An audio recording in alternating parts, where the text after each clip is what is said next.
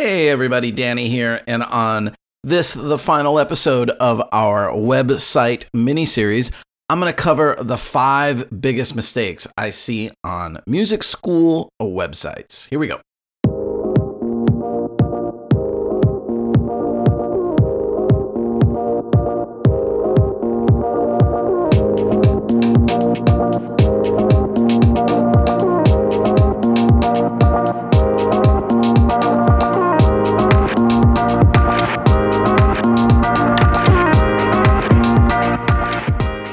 Welcome back to another episode of Music Lesson Business Academy. I'm your host, Danny Thompson. Thanks so much for joining me. If you're new here to the podcast, thanks so much. I hope you get some good information out of this episode and past episodes. I'd love it if you'd go back and listen to all 100 and, I don't know, maybe we're like on 110 something in that area. Not really keeping track anymore. But anyway, if you are new, thanks for checking it out. Make sure you subscribe to the podcast, and actually all you old listeners as well. Make sure you subscribe to the podcast. That way it'll show up on your phone every time an episode comes out.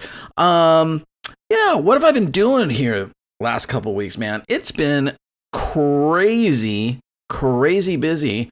I feel like there's been a full moon for like a month straight. I've had a lot of crazy scenarios going on, and I'll probably do a full episode about this type of stuff, but you know, when you can turn lemons into lemonade, it's always good. And I've had some wacky employee scenarios go down, all of them with teachers that, when I really think about it, certainly were not at the top of my list as far as, you know, our superstars, and were people that I really should have top graded sooner. And it really teaches you a lesson about that. And in the midst of being forced to find some new people, I've hired 2 amazing new teachers. Super stoked on that. And I think I'm bringing on another DJ instructor I'm meeting with this week. So I feel like we're coming through that little employee storm that I've been wading through for the last couple of weeks. And we started a remodel down at our new location down in South County. So we got a cool picture. I just posted it in the Music Lesson Business Academy Facebook group of how we remodeled the entryway to the school. So check that out. Something else cool I've been doing is kind of surveying the members of the Platinum 100 Club. And just surveying everybody to get feedback on what it is that they are really looking for in a coaching program or a membership kind of group to be a part of, a mastermind, silver circle, whatever you want to call it. Because, you know, I really just want to keep bringing more and more value to everyone the best that I can, you know, within the amount of time and, of free time that I have to put, into a coaching program, keeping in mind, I'm running 2 music schools. One of them is getting, close to just under $1 million business. And now we've added that second music school and, plus the nonprofit. And I'm, going to be touring for all of March, it looks like, or a good chunk of March. Almost a month straight, and then I'm home for a week, and then I'm back out on the road for a whole month in Europe. So I got a lot going on, and I love Music Lesson Business Academy, and the people that I'm getting to deal with and interact with, I'm really getting close to people and enjoying those conversations so much. So I just want to, see how I can alter it to just make it better and better and better for you guys. So, and coming out of that, we came up with some really good ideas. There was some great ideas from some of the members, and that sparked me also. I'm switching the whole platform over to a new kind of a new website system that's got some really cool built-in things that I think are perfect for Music Lesson Business Academy. So I'm really excited to get to work on that. I hope to get that switched over really soon, and then I'll put a video together with a whole tour of the new program. And I think it's going to be awesome. So, that's it. Let's get moving forward here. This episode is brought to you by Never Alone Business Services, your partner in marketing run by music school owners for music school owners. Google ads, Facebook ads, SEO, and websites, all for music schools who want to fill their businesses to capacity and enroll more students. Request a free marketing assessment at neveraloneservices.com, or you can email them over at info@neveraloneservices.com. Mention Music Lesson Business Academy for $100 off your first month. Today's episode is also brought to you by the fine folks over at TeacherZone. Go to teacherzone.com. Check those guys out for your scheduling, billing, and student learning management needs. And I am interviewing Chris Bates on Thursday for an upcoming podcast episode. And it'll be great to just kind of hear about updates and new stuff that they're working on over there. So give those guys a call. They'd be glad to give you a free demo. All right, let's get into the episode. Top 5 website mistakes.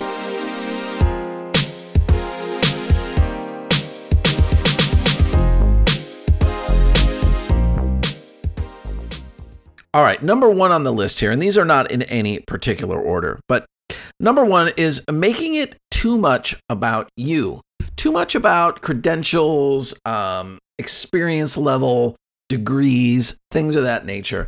Those things are important, and I think there's a great time and a place to put those on your website and an area to do that. But it should be a little bit farther down. If you're going to have those kind of things on the homepage, make that a little bit farther down. The beginning of that website should really focus, again, on who the customer is, what they're looking to get, what their problem is, and how you're going to solve that problem for them. If you bring them into the picture based on solving that problem, well, then they might be a lot more interested in seeing who you are and how that's going to help you to solve that problem for them. So, when the opening picture on the website is you, I think you're going down the wrong road there. They really want to see something that doesn't connect to them. A child achieving the success, or an adult student achieving the success, or having the experience that they aren't having. So, we've talked about what makes people want to join a tribe. And I always use Harley Davidson as an example of that. Because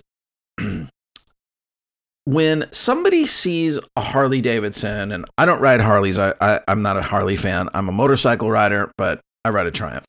I don't know why I felt it was important to get that in there, but I'm not actually a big Harley fan. But I think when you talk about tribes, Harley Davidson comes to the top of the list as one of those companies that has an incredible tribe. So why do people want to be part of the Harley Davidson tribe? Well, it presents something that is missing from their life. They see freedom, they see rebellion, they see being an individual, they see adventure on the open road. All wonderful things that, the accountant or the lawyer who's tired of the corporate world sees, somebody riding that Harley down the open highway, Route 66, with the mountains in the background. It makes them feel like they want to be part of this thing that they currently don't have. So imagine,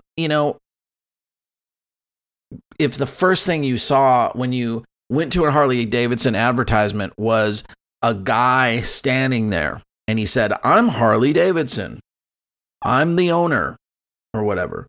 They always show pictures of people enjoying the product. Now, farther down on a website like that, they might show, "Hey, I'm Harley Davidson. I started building these motorcycles in 19 whatever." Now, of course, they don't have it, the guy on the cover. It's too old, but you get my drift, right? And so it's fine to show that individualism of who you are farther down. So at some point on the About Me page, or even farther down on the homepage, it's fine to have a picture of you saying, "Hey, I'm Danny Thompson, and I started the Music Factory because I have this love of spreading music, and my philosophy is this, and I really hope you'll allow me to try to spread the love of music with you."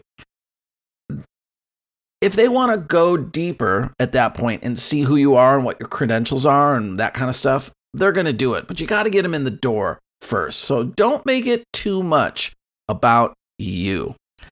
Number 2, I see too much stuff on websites. And by stuff, I mean like widgets and buttons and, different ways of contacting people. And I have absolutely gone down this road in years past. Before I really understood website design, I went down that road where it's like, oh, there's this widget you can put on WordPress that allows somebody to click to call. Click here to leave a voice message. There's services like that. Click here to open the chat window. Click this button to send us an email. Click this button here to schedule a time for us to call you. Click this button here to learn more. Click this button here to schedule a free tour. It's too much stuff. You have to decide what your strategy is on bringing those leads in. And then you only want to utilize a few tactics to make that happen. So I think a good kind of general rule of thumb is to really try to stick to 3. So 3 contact points. So 1 being your phone number. And, I get it. A lot of people now don't want to use the phone. They don't like to, it's not my favorite thing to get tied up on the phone with somebody that I'm struggling to understand what they're saying and all those kind of things. But you guys do have to remember that a customer who calls you is generally speaking one of your absolute most qualified leads that quite often turns into a good customer. And what I love about still talking to people on the phone is my spidey senses will go off instantly if I think they're crazy or a customer that I don't want to have anything to do with. It's much harder to get that sense through a text message or an email. Now, granted, I use all those other topics, tons of email, tons of texting, videos, all kinds of stuff to penetrate and to get more response from those leads. But having your phone number on your website as a contact point is a must. So then keep it to 2 other contact points. So maybe a button to sign up for lessons or fill out a form or schedule the tour, whatever it is, that one call to action. Okay. So if you decide that schedule a tour is going to be our call to action, then that's the one you got to use all throughout the site. You can't have a button that says schedule a tour and then they scroll down a little bit more on the website and they're reading some text and pictures, and then there's a different button that says schedule a time for me to call you. And then a little farther down, it says a button that says learn more. You got to go with one type of button, and that should be most likely connected to a contact form of some sort. And then maybe one other type of contact, such as maybe a live chat window would be great. If you're not going to go something like live chat, I would stick to 2, because don't do like a form and an email icon. Those are really, the customer is going to do the same thing. Whether they click the button and fill out a form or send you an email, it's a very similar function. So the phone is kind of like one type of customer who's like, I kind of want to talk to somebody over at this school and get a little better feel if it's right for me. Then you have other people that want to, kind of do it from behind the keyboard. They're going to fill out a form. The live chat is similar to a phone call, but they can, still have a little bit of that anonymity, and maybe, they're not in a position to talk on the phone because it's loud or whatever. And so a live chat window can work great, but just avoid that thing of putting too much stuff on your website.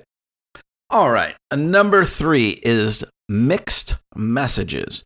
So at this point, you should know that you need to have a main message on your website, whatever that is for you. Music lessons as cool as your kid. We help people learn to play music. We build, confident musicians, whatever you've decided. And just on another note, make sure that voice is your voice and that speaks to you, right? And or speaks from you, I should say, because you are speaking to that audience. When you just take a line from somebody else's website because you think, oh, that sounded nice, I'll just use that. It's it's not an issue that you're taking something of somebody else's. I see a lot of my current and former taglines or main messages from my website on other people's websites. I don't really care about that. My point is, I don't know if it's effective for you because you didn't think about it. It wasn't something that really came from you. So think about that main message and make sure it fits who you are as a business and who you are as a school and, what you're all about. But you should have that main message. And what I see quite often is one main message, and then you scroll, and there's probably a call to action with a button, and then you scroll down and there's like a kind of a totally different message, right? That could start with, music lessons. We do fun music lessons. And then another message a little bit farther down that's, building confident musicians. And then a different message a little bit farther down. Find your voice, what it is that you are trying to speak to and how you're trying to appeal to people, and then stick with it. All those different messages are just kind of confusing people. And most likely, they're not seeing that main message. And, if that one doesn't resonate, most likely they're not scrolling down much farther anyway. The chance that they're going to see a different message down there and go, oh, now I'm interested, it's pretty low. So you'd be much better off sticking with one cohesive story arc through your entire website. Number 4 is too many offerings. And this one isn't really just website oriented. This is maybe a little bit more involving your business structure. What I mean by this is, when you identify who you are and what your brand identity is and what you're going to be as a school, it's very hard to be good at a ton of things. And so I think, when you make that decision of, am I going to go deep? Am I going to go, a thinner offering, a narrower offering of products and go deep on those products and go get really good at those? Or am I going to go really wide, offer every instrument out there in the books, because if I have a violin teacher, I can get 5 violin students. And if I have an oboe teacher over here, they'll have 2 students. And if I just keep doing that and adding it all together, I'll have, a couple hundred students. That is one route that you can go, but the chance that you're going to be really good at all those things is very, very difficult. And so quite often I'll see on a website that there's just too many types of classes, like 4 different offerings that are kind of all geared towards young kids. And then, just too many different options. Now, maybe you can have some of these options, but you may not necessarily need to put them all on your website, right? There's obviously an argument that having more indexed pages with, well-written copy with good keywords and search terms built in there, it could be very positive for your website. And that's a conversation for the SEO experts. But what I always come back to with the SEO versus sales is SEO gets people to view your website and gets them there. But if you get 100 people there, but once they're there, only one person orders, it's not as good as getting 10 people there and 2 people order, So I always think about that when I'm kind of trading those things off a little bit. And there's obviously a good balance that we can always meet when it comes to SEO versus the sales side of things. But having just too many offerings, it's just too much stuff for people to look at and decide. I know for me, when I land on a website now, if it's hard for me to kind of navigate through and go, who are they all about and what exactly do they do? I kind of love it when I land on a website and they have a video that says, this is how it works, and I do something similar to that on my 30-day lesson pass page. There's just a video, and I need to redo it because we're redoing the website and that video is really old and not very good, but it's just like how it works. And people like the how it works video. And so when I'm seeing some kind of software product or something I think I might use in my business or anything like that, I love when there's just a really well done video now. So just side topic. I think for a lot of us, in the last episode I talked about doing video. I think for a lot of us, it's easier to really get the message across to people in a video than it is in writing. Like, think about if somebody said, tell me what's unique and interesting about your school or how you do it different. For me, it'd be a lot easier to tell somebody that, just talking it into a microphone or to them in person on the phone or, through a video screen than it is to write it out. So that's kind of off topic a little bit, but something to really think about. But be careful to not have too many offerings, too many different types of classes when there's just tons of drop-down menus and, you present yourself as kind of a high-end, maybe a high-end piano school, but then you're also offering a little kid rock band class. Do those things really work together from a business standpoint? I think you got to think that stuff through. And if you give, if you're going to offer a little kid's music class, I would really try to narrow it down to maybe it only being one page or one drop down from a menu item. And it really could be a broader class about, younger kids getting involved in music. And then you get them to fill out that form or call you. And then through you asking questions, you can determine the right class for them to be involved in. That's much easier than them reading all your descriptions sometimes and deciding, oh, I think this is the right thing for me here or right thing for me there.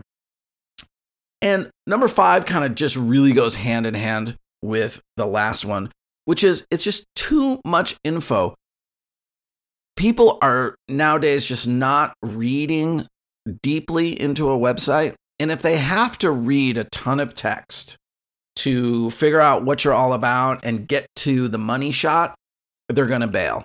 So again, there's got to have the proper balance between enough copy and enough pages to, win that SEO battle. But at the same time, too much information on a website really just confuses people. So keep it simple, just the core things that they need to know. And you want to hold some things back. I wouldn't say hold back pricing. That's up to you guys. I'm totally fine putting all my prices out there because I'm very confident in it. But holding back some of the finer details of a class, you don't got to tell them every single thing. You really want them to inquire so that you can then dig deeper with them and get that opportunity to sell your school and your services. All right, guys, 5 big website mistakes that I see music schools making. Take a look at your website. You might need to pull some stuff off. Maybe just really give it a good going over and make sure these things are in place for you. All right, guys, thanks so much for listening. I hope you got something out of this website series. I've got a bunch of cool ideas for upcoming shows, and we'll talk to you soon.